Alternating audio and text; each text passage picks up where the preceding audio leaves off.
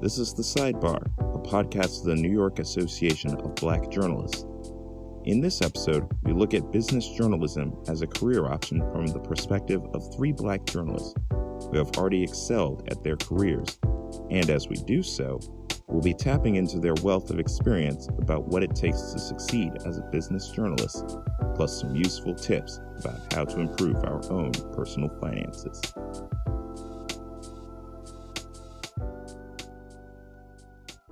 Welcome NYABJ to our business journalism panel. We plan on discussing today getting into the field of business journalism, personal finances, financial literacy, and the art of the side hustle. So like what to do, how to make your money work for you. Before we get into all that stuff, I am putting a link in the chat here. That's for NABJ's Business Task Force. If you guys are interested, that is the link. Get in there. It's with NABJ, the National Association of Black Journalists. We are the New York chapter. So I'm Benita Salisbury, the president of the New York chapter. I am going to kick it over to Victoria L. Chapman.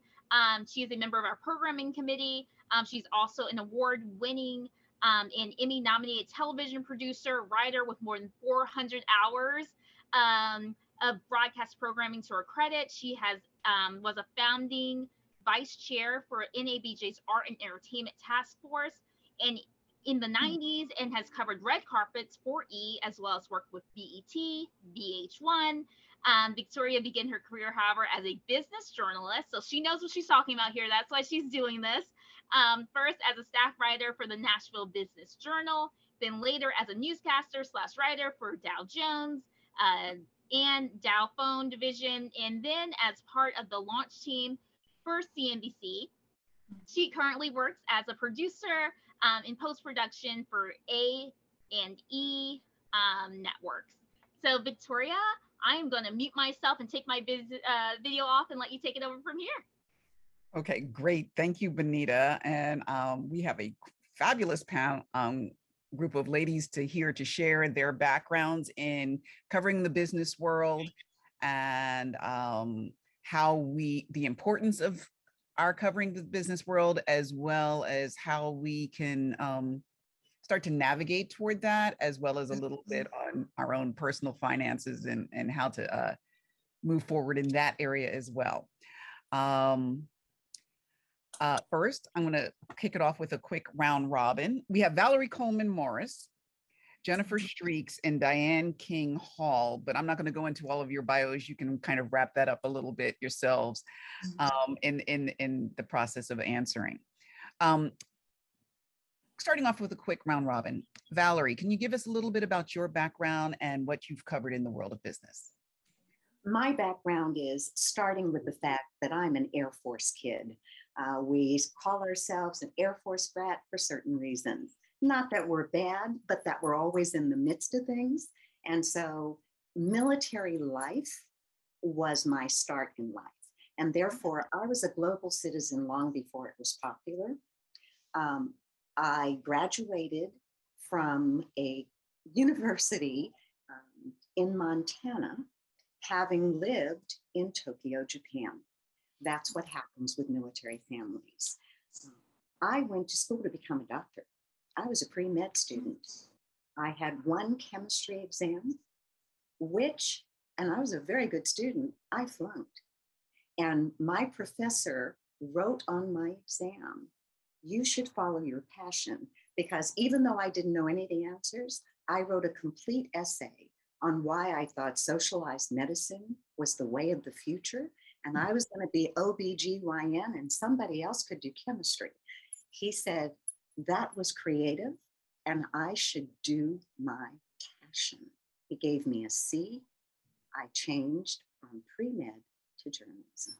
If you want to know more, you can ask me more later, but let's round robin the other ladies.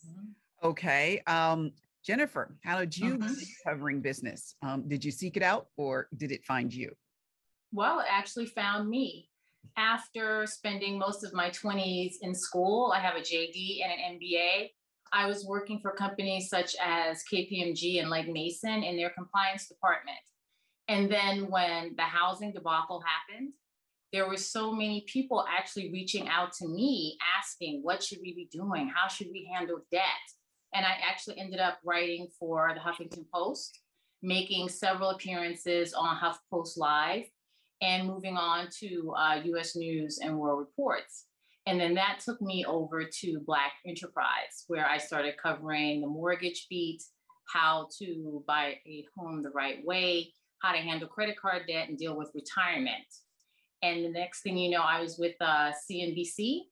They sought me out and, hired me on the spot and wanted me covering women and money, culture and money, and credit card debt.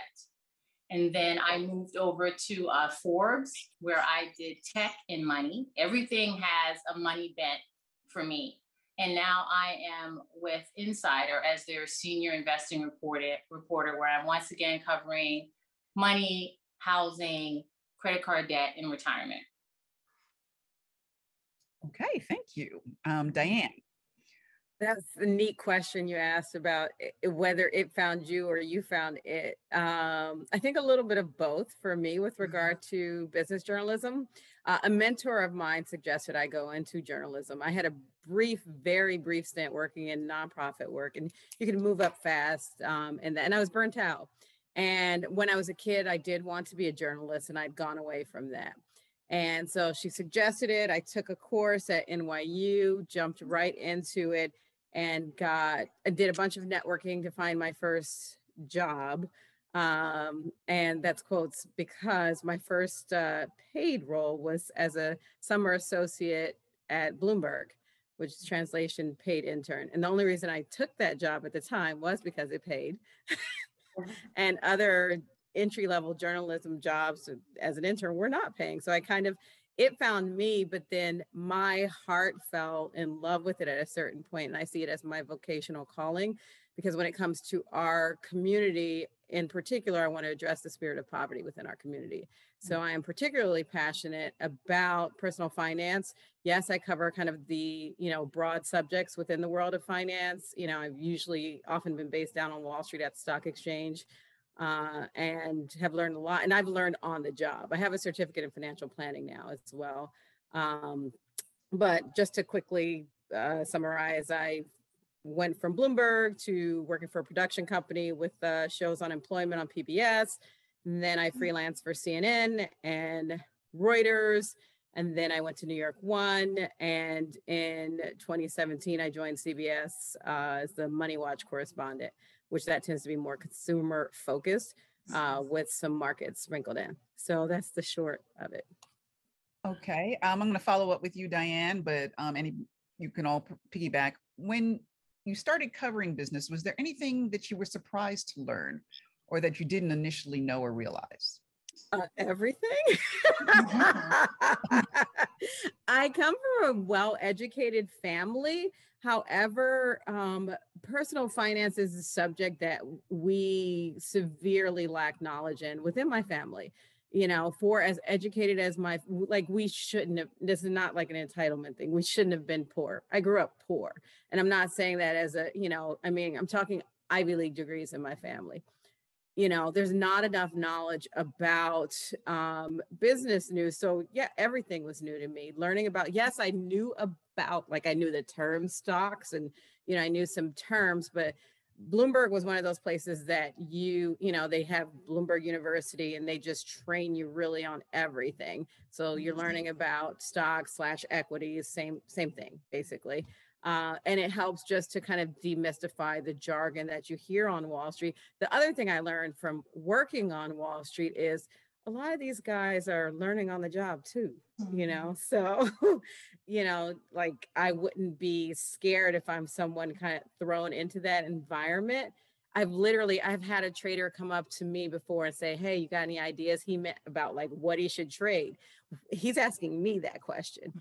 In theory, he shouldn't be asking me that question, but that shows that people are just people. And so all of this is, new information that we can learn. So you're learning constantly in finance, whether it's stocks, bonds. Think about crypto. That's very new. Personally, I haven't even scratched the surface of that. I'm trying to understand that myself, crypto, blockchain, all that kind of terminology. So I would say, in the beginning, it was learning about stocks, which is something I know pretty well now. Now it's like trying to learn this whole new language about crypto. Yeah, I would Go ahead. like to add. Mhm. Let me fill in just a little bit about how I got started. I told the story about going from pre-med into journalism and then paused because I think it's really important for everyone who is joining us in this conversation to know that you have two panelists who are steeped in money. They wanted to know it from a long time ago. You have great credentials. And then there's the journalist, period. Not financial journalist yet. So I had to learn everything on the job because the way that I moved from television news anchor, reporter to financial news was when Lou Dobbs called my agent and said, we're starting CNN Financial Network. He liked my work. He said, I have plenty of numbers crunchers. I need someone who can have living room conversations with people about money. That's what I do. So mine is the first step on the financial literacy food chain. That's what I do.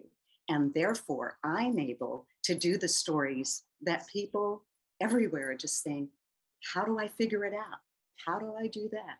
What do you mean about bank fees? And I think one of my favorite stories was the one that I did that had a banner that said, your goal with taxes is no refund. And I explained why. That's the way that I approach it. But I love to know the two sisters who are so steeped in what they did and how they built it. I think that is the critical sweet sauce to what we're all doing, which is speaking money to our community in terms and ways that they understand it. Okay. Speaking of that, there are many different facets to covering business. Personally, I started out profiling business, people up and coming in the business world, doing top 20 lists. Who owns the block, different parcels of property. I then ended up with a transportation beat. And so there's covering industry, there's consumer, there's finance, there's startups, which is huge right now. Jennifer, what advice would you give to those out there looking to move into this field and find their niche? Well, I think what you said about finding your niche is correct. For me, when everything started in 2008, I really started to realize that people don't know enough about money. And I even started to see that in my own family. And so I said, why are you underwater in your home? Why are you carrying credit card debt like that's a normal thing? Why are we still doing so much with student loan debt? And so that's sort of the path that I took. And that's really what I did when I first got to Black Enterprise. And so it was a personal move for me. I saw how I had a cousin of mine that lost their house during the whole housing debacle. And so for me, I think that if you follow what you're truly passionate about, it comes easy to you. I found that in my career, each step that I took sort of flowed to me because I was following what my niche truly was and what I was really interested in. And you see that in my writing.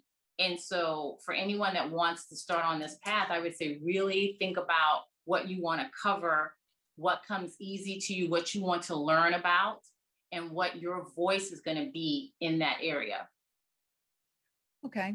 I also want to follow up with you because you indicate you specialize in putting a real face on economic issues. Explain that.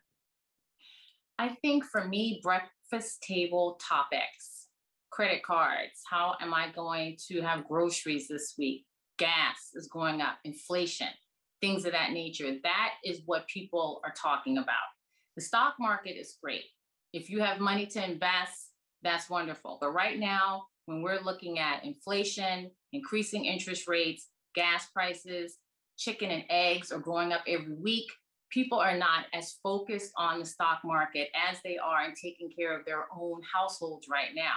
And so when I'm talking, whenever I've been on a television segment, I make sure that I speak to that segment of the population because no one is. When you turn on MSNBC or CNN, they want to say, oh, the market is volatile. And well, what does that mean? How do you break that down to the everyday person that says, I'm standing at the gas pump and I'm paying $100 to fill up my gas tank? You have to break these concepts down to where the everyday person figures out how it affects them. Because if they don't think it affects them, they're not going to pay attention to it. When you see individuals that don't have enough in savings, it's because we have not communicated to them that saving is important, that you need to make saving a habit. When you see individuals that are walking around in constant credit card debt, it's because we have not communicated to them that that is not how you handle your finances. The goal is not to have credit card debt. That is not a normal thing. And so for me, it's really important that I talk to that segment of the population. And oftentimes there are people that look like me. And that's also why it's very important to me. Okay, thank you. Okay. All right, Dan. Now you report on an array of topics very early in the morning. How do you and your team decide which stories you're going to cover? And how do you get statements and interviews so early in the morning? That early in the morning. If we're getting an interview, it's usually recorded, say the day before or something like that, because I call it stupid o'clock in the morning, because usually what had been my time is I have to be in at, around 2 a.m. So it's difficult to find someone awake at that time. So if it's a statement, sometimes, you'll email the press person, you'll expect to get a statement later in the shift, or you can check Twitter. Nowadays we have social media, so you can check social media to see if the company put out a statement on social media, or if they may have even put out a statement on their site. Some of them do that now. So that's where you're going to find like a statement on something that happened. Again, if you're doing an interview, you're usually kind of some news, that it's going to happen. So you have an idea of like a report that's going to come out. So you may pre-tape an interview on the subject and kind of, ask the person that you're speaking to talk generally about the subject. And hopefully it still applies. If it doesn't, it's dead and you can't use it. And then in terms of subjects that we pick, it's usually what's top of mind for the day. We usually we'll hit markets, but generally we're not doing a deep dive. It's not CNBC. And then couple, like if it's a day an inflation report is coming out, you're hitting the inflation report. For me personally, I come from the angle that's similar to Jennifer. I try to break it down in consumer friendly terms. So I'm going to say not CPI. I'm going to say the cost of living rose in America. The cost of living shot up to the highest level in 40 years, so that people understand that's what we're talking about. When someone hears, now I think people understand the term inflation more, because once upon a time, people's eyes used to glaze over hearing that word. What does I used to not know what that means. What does inflation mean? I remember that is something my mom explained to me years ago. So you just said CPI. So people may not know what CPI stands for. People might not know what CPI stands for, Consumer Price Index, for anyone who's listening, who's wondering what that is. It's something that if you did become a business journalist or are already and are unsure of what that means, it's something that you want to pay attention to. It's a government report that comes out that measures inflation. It's considered the, most, it's kind of what's the word I'm looking for? Not the benchmark, but that's usually that's the main reference point. There are other gauges of inflation, but that's the one that they pay attention to the most. And we as consumers pay attention to that as well. So anyway, it might be inflation, jobs report, or a weekly jobs report, whether it's the monthly granddaddy jobs report or the weekly jobs report. So that is, we're not spending all day on tickers. If it's a stock story that's consumer friendly, like say Peloton or Amazon, something like that, we're going to talk about that. We do talk about consumer stuff that I don't love as much, but it's a group effort. I don't love as much because I don't want to tell everybody, oh, run to the store and get the latest iPhone. Don't do that if it's not in your budget. Exactly. But we do have to hit on that it's coming out, So I'll stop there because I don't. Okay. Now, Valerie, what's the best way for journalists to start building their network and gain sources for their stories? Oh, be consistent. Be before they think about it. Make sure you know what their sweet spots are and let them know that you are the one that has the answers to it. I think that it can go, I build community resources and they let me know what is happening in the community that is of concern to them. So my resources are oftentimes small business people, teachers, other people in the community who have a sense of what needs need to be purchased, and if they can't be purchased, how can they collectively be achieved? My background tends to be that education is the answer to almost any question that I have, and I try and encourage my listeners and viewers. I did both radio and television. So there was the opportunity to be able to say things to people more clearly, just like Jennifer and Diane were saying about you can't say CPI or you can't say this without really explaining it. Radio helps you to explain things more than television, because television can sometimes say, here's the chart, here's the this, and then you don't necessarily do the due diligence that you need to make sure that that is explained in a good, comprehensive way. Did I answer enough of what you asked me? Yes, but I'd like to see if the other ladies could weigh in a little bit on how you cultivate your sources and networks as well, just quickly. Oh, okay. Well, right now I use social media. LinkedIn, Twitter is really good. If I have a story where I am looking for a specific expert, I might put out a call for it on either one of those networks. And I also rely on individuals that I've met when I was in my compliance days too. Okay, Diane? So I'll echo what Jennifer said about social media. I've found a lot of folks in finance on Twitter. They're huge on Twitter. And then also often working at the stock exchange, I can just grab one of the guys to talk about a subject. Or some of them I've just known for years. So I'll have their information and say, hey, can you meet me at the stock exchange, or can you do a Zoom now? So that helps. And it helps to cultivate those sources, because sometimes they'll reach out to me and say, hey, this journalist reached out to me. Should I talk to them? So that gives you a little bit of, I don't know the word I'm looking for. I lost for the word. Insight. I don't want to say power, but yes. Influence. No, I'm just kidding. I'm sorry. Okay, I know people are interested in actually earning money a little bit on the side hustle, but I want to ask real quickly. It can be hard for us sometimes as journalists of colors in the newsroom. What are some tips for succeeding or even getting promoted, getting ahead? Anybody? Any takers? I think what's worked for me is being consistent. In my head, I always say, you're not going to outwork me. And that's how I come to any position I've ever been in. I mean, I've been up, like Diane says, she has to be in the studio at, 2:00 in the morning. I've been working on stories 4:00 in the morning. You've got to be that person that in their mind, they're going to call.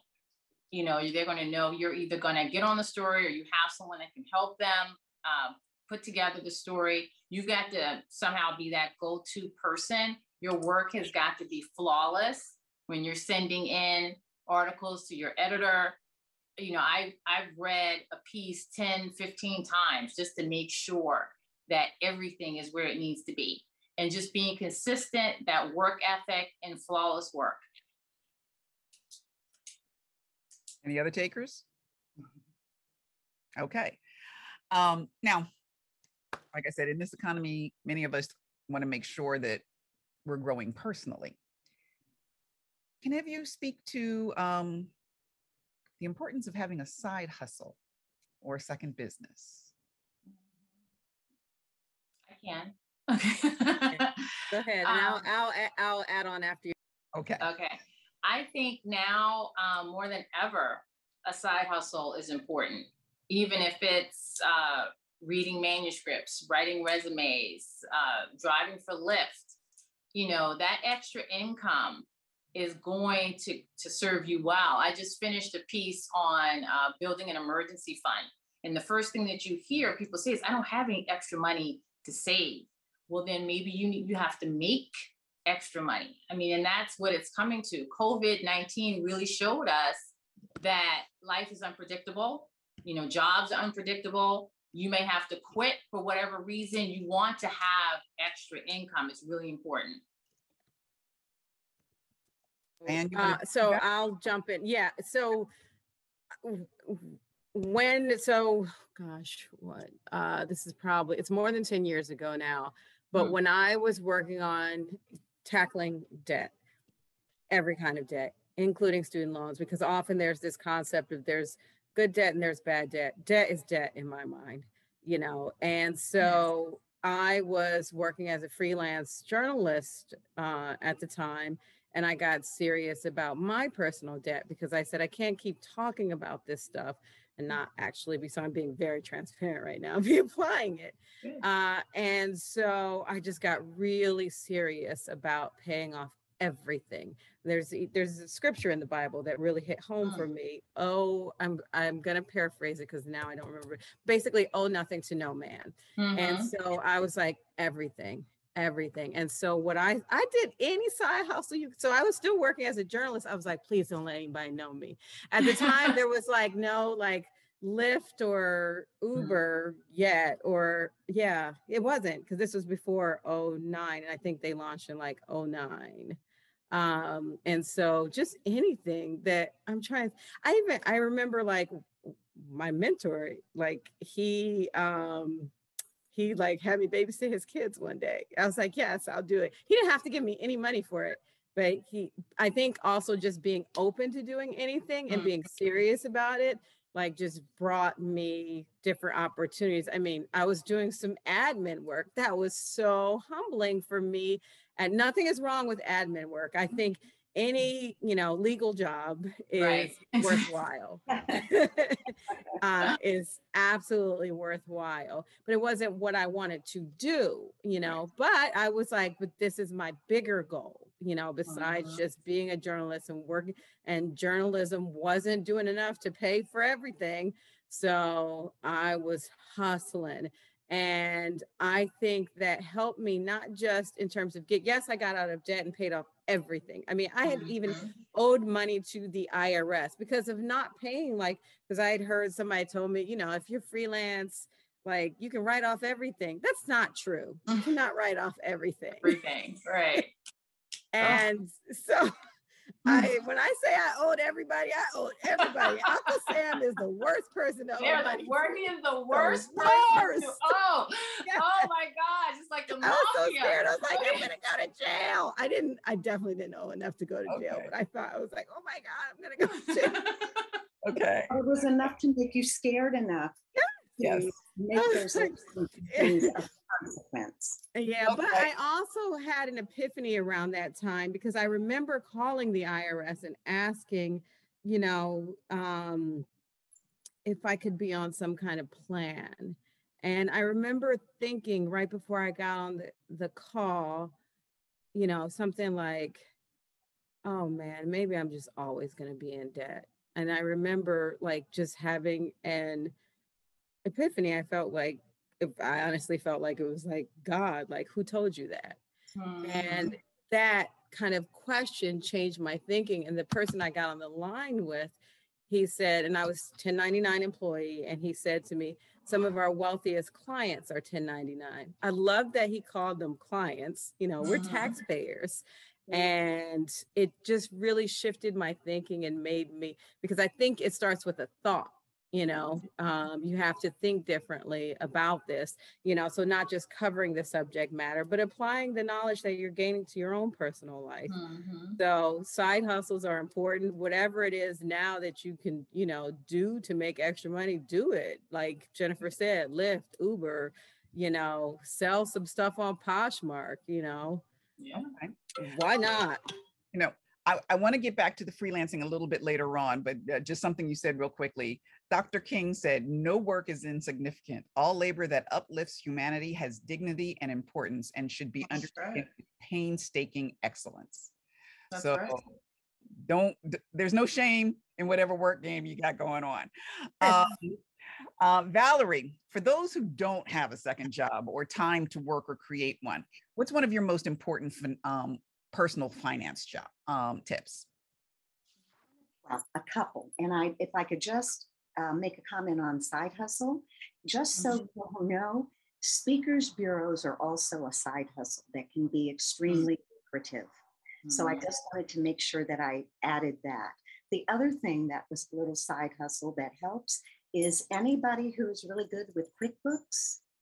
Make sure you put that out there. It's always a really good thing to do ahead of tax time, because then you can enter QuickBooks for a person. It's 20 minutes worth to send and get your taxes done. So those are just two little quick little side hustle things that I thought would be relevant.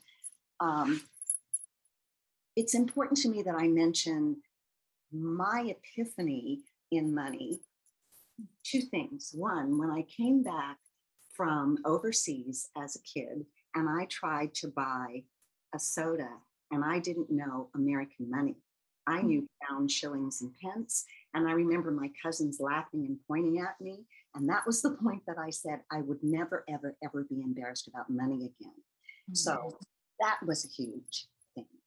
The other thing was the mindset side hustle is what I have focused on, because I'm retired. So as you all are talking about in the midst of your careers and, LinkedIn and all of those other things that I did, I pulled back from those things so that I could then focus on what I call my rear view mirror mentality about money. And that is making sure nobody ever runs past an opportunity for education. And this is based on something that my dad said to me. He would always say, Valerie, what's wrong with looking in the rearview mirror? Nothing is wrong with it. But what happens if you look in the rearview mirror for too long? Everybody would think he was talking about you'll have an accident. He wasn't. He was talking about you will run past opportunities because you're working with the mentality and mindset of what you knew, what you thought you didn't know, or what you think you know now. So the rear view mirror is kind of my way of looking at personal finance and hoping that that at least sets people, whether you are a consumer of it, you're a narrator of it, whatever it is, make sure that those things are in your mind so that you can positively move forward, enriched and not falling for the okie doke. Okay. All right. Diane, I'm going to double back to you about freelancing. What are some tips that you can give for freelancers in managing their income, especially if you're in like a feast or famine type of circumstance? So in your feast period, you have to save. That was where I learned the hard way initially, because when I started freelancing, I got a ton of work, and then I hit famine zone, and I hadn't experienced that before. So if you're getting a ton of work right now, for anyone who is on this chat right now and you're a freelancer, save. Save more than the 10%. That, it's kind of the rule of thumb. Make sure you're also setting aside money for your taxes, and make sure you're setting aside, I don't know, you should set aside, I don't know what your tax bracket is, but definitely set aside more than 10% for your taxes.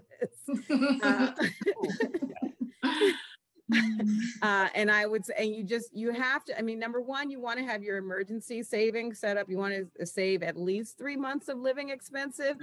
But if you're freelance, ideally you want to go to 6 months just in case, because, hopefully you won't be between jobs that much. But let's say you're getting, 1 day a week or one assignment that just lasts you a certain amount of time and then it's dry the next month.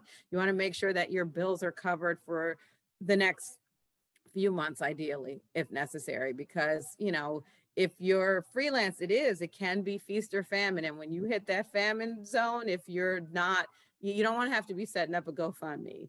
We don't want to do that. Ideally, I'm not saying I prefer us not to have to do that. Just, Understood. Yeah. Definitely. I mean, I understand people hit hard times. All of us have had hard times in life, and that happens. And, you may need to go to family or whatever. You do what you need to do. But once you have this knowledge and once you're getting work again, save as much as possible. And I know I think we're going to get to this later, actually. I'm going to hold off on that. But save is my biggest tip. Save more than 10% during your feast. Well, we are going to, I do have a question about that. And Jennifer, are there any resources or programs that you think are good for saving or goal setting? Well, the first thing that you have to do before you even think about really good app is Mint. They really help you track your money and your spending, but you really have to sit down and create a budget. That is first and foremost, and really figure out how you spend your money. You will see your relationship with your money in black and white if you sit down and just create a budget. You're honest with yourself. You see what's coming in, and most importantly, what is going out. And then that way you move from there. Once you create the budget and you see how you're spending, you see what you're wasting money on. Are you eating out 3 times a week? Do you have Netflix, Hulu, Amazon, just the whole list of these, apps and whatnot. You will see where you can cut spending so that you can save more money. So your first and foremost thing to do is to create a budget first. Okay. And Diane, doubling back to you, members interested in investing, what are some tips that you can share? So I would say make sure you're if you're staff somewhere, make sure you're taking advantage of your 401k or 403b. Make sure you're, investing in that. And if you feel like if you're worried about, this is what I usually recommend. If you're worried about how am I going to, you feel like you're taking home less. I mean, yes, you are taking home less, but you're preparing for the future. So start with a smaller percentage. You don't have to start with the 10%. I know that is the rule of thumb, but I like to tell people that to start kind of building the muscle, because just like going to the gym, you have to build the muscle. So start with the percentage that's going to at least get you the match from your employer, and then add another % the next paycheck, and then add another % the next paycheck. So that way you don't feel the sting as much, as if you haven't been doing it. And then just make sure you max it out if you have been doing it. So invest in your 401k, your 403b, make sure at a minimum you're getting your company match. If you don't have that, I recommend doing, whether it's an IRA or a Roth IRA, just pick one. To me, it doesn't matter. Just pick one, and you can start off small. You don't have to have this, just a buttload of money to start with that, to start investing. I'm not going to do individual stocks like recommendations. One, I shouldn't do that as a journalist. Number two, you have to be careful with that, because if you're not like a stock picker, a day in and day out stock picker, you can get burned. You may have your great, you may have your really bad one. So I'm not going to get into that. If people want to play with that, that's, that's, you pick that based on what your personal plan is, your trajectory. I do believe it starts with what Jennifer said. You need to have a budget, and then at a minimum, take advantage of your company matching your 401k or 403b. Okay. And maybe do an index fund or something like that. I agree with all of those things. I also think it's important that you identify what your triggers are for spending. Oftentimes it can be very emotionally motivated, and we've all probably done it. You know, you feel real bad, something bad happens, don't you want to go out and treat yourself to something? So I always suggest that, yeah, give yourself a small controlled treat, but understand what your spending triggers are. When it comes to investing, yeah, we can't say what stocks people should buy, but I will say, what do you use? You might look at those companies as, if you like the product and others like the product, it may be worth looking at that. Incremental works. I think that it's important also that we not feel we have to know everything there is to know about it. Know what is important for you personally to know, and then expand a little more. So if we're talking the individuals, those of you on the call who are individually saying, what can I do? But then those who, as journalists, are going to be writing about those things, it's similar. Incremental works. Take a small sliver of something you want to explain, and I think people can digest that better than saying, here's the whole pie, and you need to know it all. Because what will happen is, if we don't change that mindset, I think people tend not to do anything at all, because paralysis analysis will get you. Instead, make one step. It seems too big otherwise. Now, when it comes to tax time, are there any tips or tricks that we should know about, Valerie? Oh, absolutely. The number of people who say, I want a big refund, because when I get a big refund, then I put it in savings. How much of that ever reaches savings? So I think it is really important to try and not owe anything and not get anything back. You can make those adjustments, go in and look, talk. This is the other reason that I say people need to spend money in order to make money. We all need financial advisors. I don't do all of this on my own. I don't have all of the answers that I need. So I think it's important to find the right financial advisor who can help you reach the goals that you have set and the goals that you want to reach. Other than that, paying it forward. What you know, share it with somebody else so that it can spread the love. Okay. One quick round robin before we open up the floor to questions. Everyday people don't often think business news matters, at least not to them. Please explain how it does, why it's important, and why it's important for us as Black journalists to make sure we are in there and telling these stories. Okay. Jennifer, I see you. Well, I think I will say with minorities, I think for so long they didn't see enough of us reporting business news. Number one, representation matters. Also, when you realize that business news is important, how it affects your money, it does affect your everyday.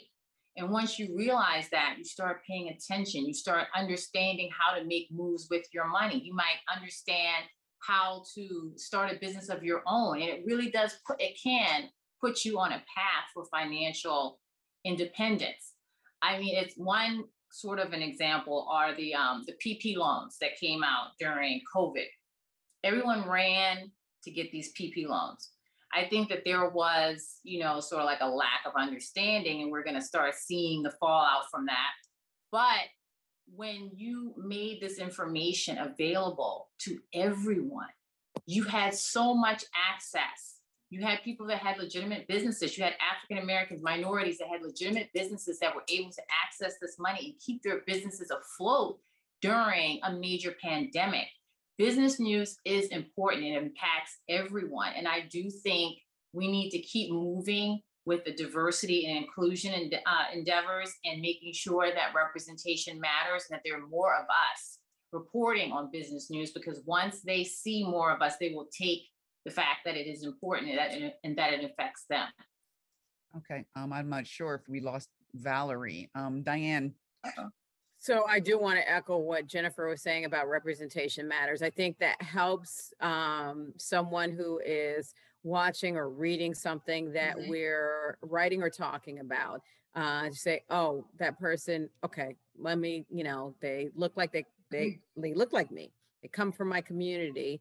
Let me actually pay attention to I think that has helped. I think that the industry could do better about representation, like to Jennifer's point about the DEI initiatives that we're seeing. I love that they're happening. I'd love to see more application of it. You know, there needs to be more of us in these rooms. I like when I go to events that bring together journalists and then business journalists as a sect of that, but I still feel like there's not enough. And I noticed that, for instance, when I'm at like the Financial Follies, there's not as many of us in the room, you know, so I pre-pandemic there seemed to be more, but I don't know if we lost some during the pandemic. But you know, I just think that the industry could do better about that. And I think that why it's important is it does affect, you know, they say follow the money, and you can find, you know, the reason behind, say, human trafficking. It's money, you know. So there are subjects that you think don't affect you, and people are paying attention a little more once again now. It's usually when there's some kind of pain point when people start paying attention more, like the Great Recession, the pandemic, and you know, and then now what's happening with regard to inflation and how it's affecting food and gas. But what's interesting, Jennifer, that you talked about earlier with you know, kind of talking to the average person. I was watching an interview on CNBC the other day with an executive from Walmart, and he was talking about how six-figure earners are now shopping there. That shows you that the, you know, the rise of inflation, lack of a better way of expressing it, is affecting everyone, you know. It also shows you that, you know, like, again, everyone is affected. And I think our industry could stand to benefit from more, even more diversity, see more, you know, Black journalists in the room. And I think seeing us helps, but we can do better. We don't need to be, you know, the only ones in there. Okie doke. Come on. Got some questions Anyone who's in coming. the chat who's thinking about it, come on in. We've got some questions. First one, what's the best way to become financially literate? Many of us have never learned in school. How can we educate ourselves? Reading and watching different news outlets, even if the terminology is unfamiliar to you. Pick up the Wall Street Journal, watch the business networks, watch CNBC, watch Bloomberg. Again, the more you hear the terminology, go to Investopedia and look up words. Analysts do that. They literally go, I mean, I know, I've been around these Wall Street guys enough to know they literally, if they don't know a word, they're going on Investopedia.com to find out what it means. So you go on Investopedia, you hear a word, write it down and look up what it means. Just like when you're learning, you know, just vocabulary growing up, you would look it up in the dictionary. So, you know, just watch and read. That's what, when I first started in the industry, I would just watch a bunch of, you know, well-known business journalists. And, you know, and you just start reading these papers. I liked marketwatch.com. I feel like that's very consumer friendly. Business Insider, you guys are like a lot behind a paywall now, so it's yes. If you're a struggling journalist to access that.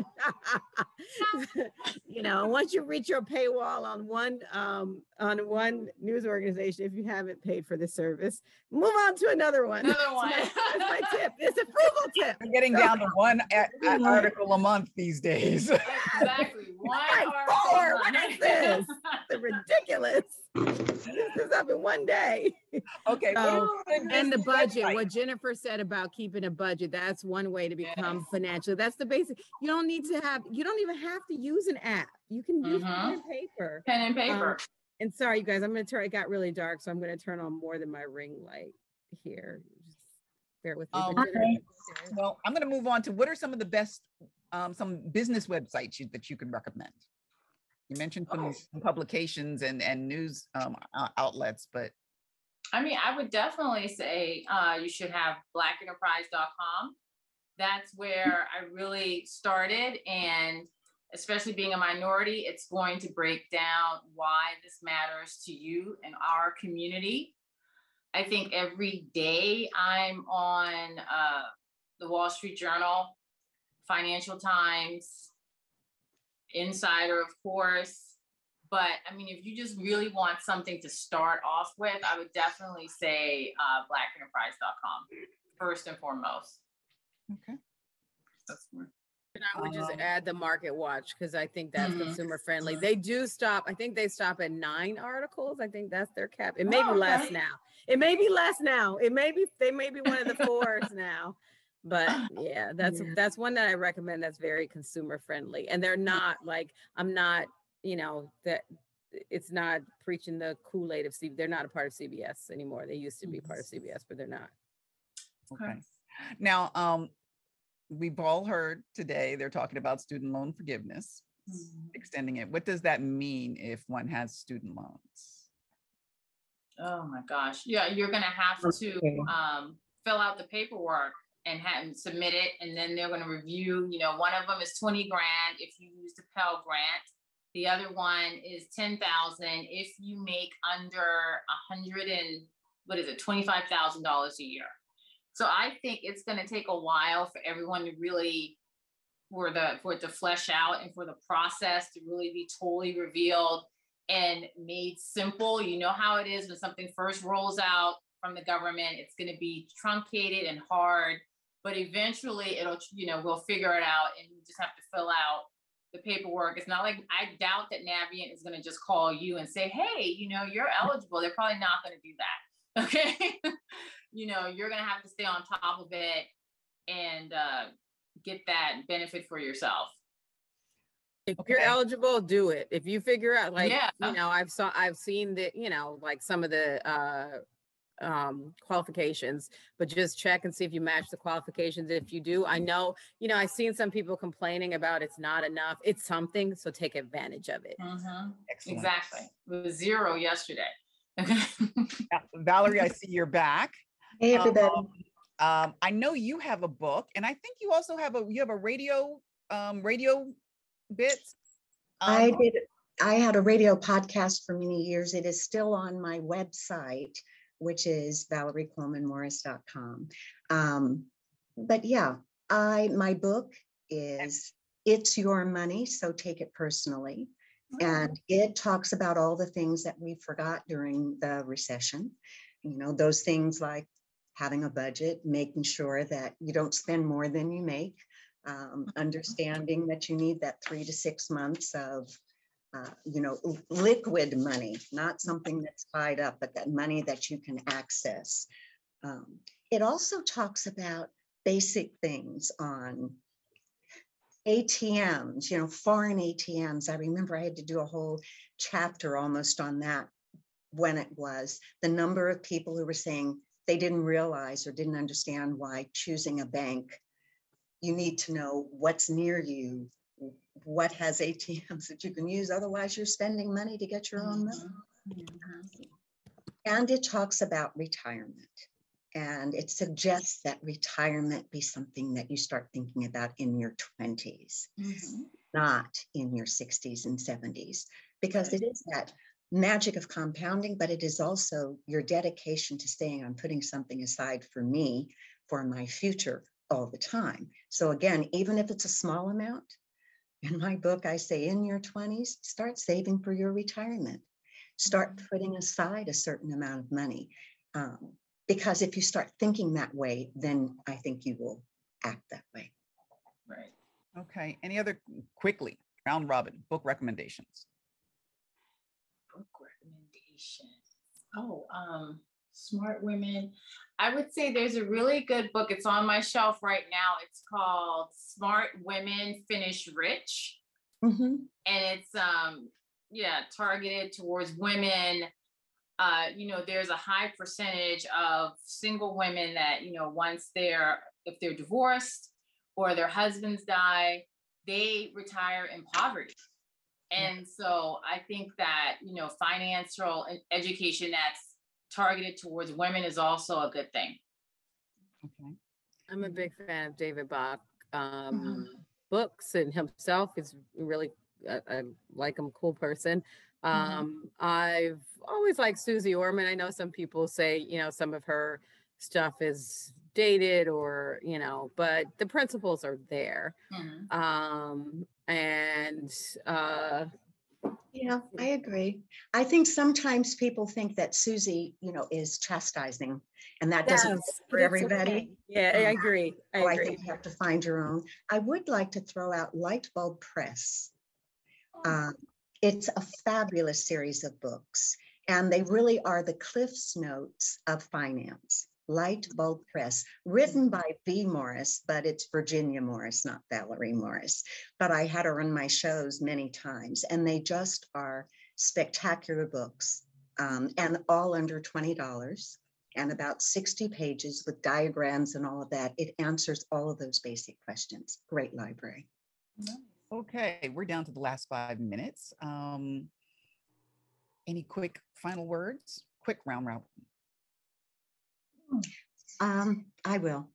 Yes. Black is beautiful, but being in the Black is necessary. That's great. That's the thought I'd like to leave with everyone, because I think far, far too often we don't remember the importance of being stable and having financial emancipation. So Black is beautiful, but in the Black is necessary. I would say invest in an emergency fund. If you leave this Zoom and you start one thing, you take one tip, it would be that you can start per paycheck, even if it's $25, $50 per paycheck, it adds up so quickly. Put it in an account that you cannot easily access, something that's not, that's liquid, because that's going to give you comfort during hard times. So I don't have anything as eloquent as how Val put it, but I do agree with kind of both the sentiment of both Val and Jennifer about just having an emergency savings. I know some people, for instance, follow Dave Ramsey, which he talks about tackling debt first. And I do think that is very, very important, but you do want to have a little bit of a cushion, just in case an emergency happens. So, because emergencies do happen. There are deaths in the family, medical issues, a car breakdown or something like that. So you need something, I know we say 3 to 6 months, but just start with at least a month, and then, create a budget so you can start tackling your debt and your emergency savings. You don't have to do everything all at once, pick whichever, road you want to go down. You can pick one, you can pick the other. It doesn't matter. You can start on one road, switch to another road. Just stay on that road to financial freedom, because it will be both for you and you're creating a legacy for your family. And there will be speed bumps along the way and setbacks, and that's okay. Just get back on the road. Okay, I want to thank you all. You have just shared so much wisdom and knowledge with us. I want to encourage all of us to look at business news and the work that's being done around us with new eyes. And the numbers have real meaning in our lives, and we should be mindful of what role we can play in sharing that information and telling these stories to our community.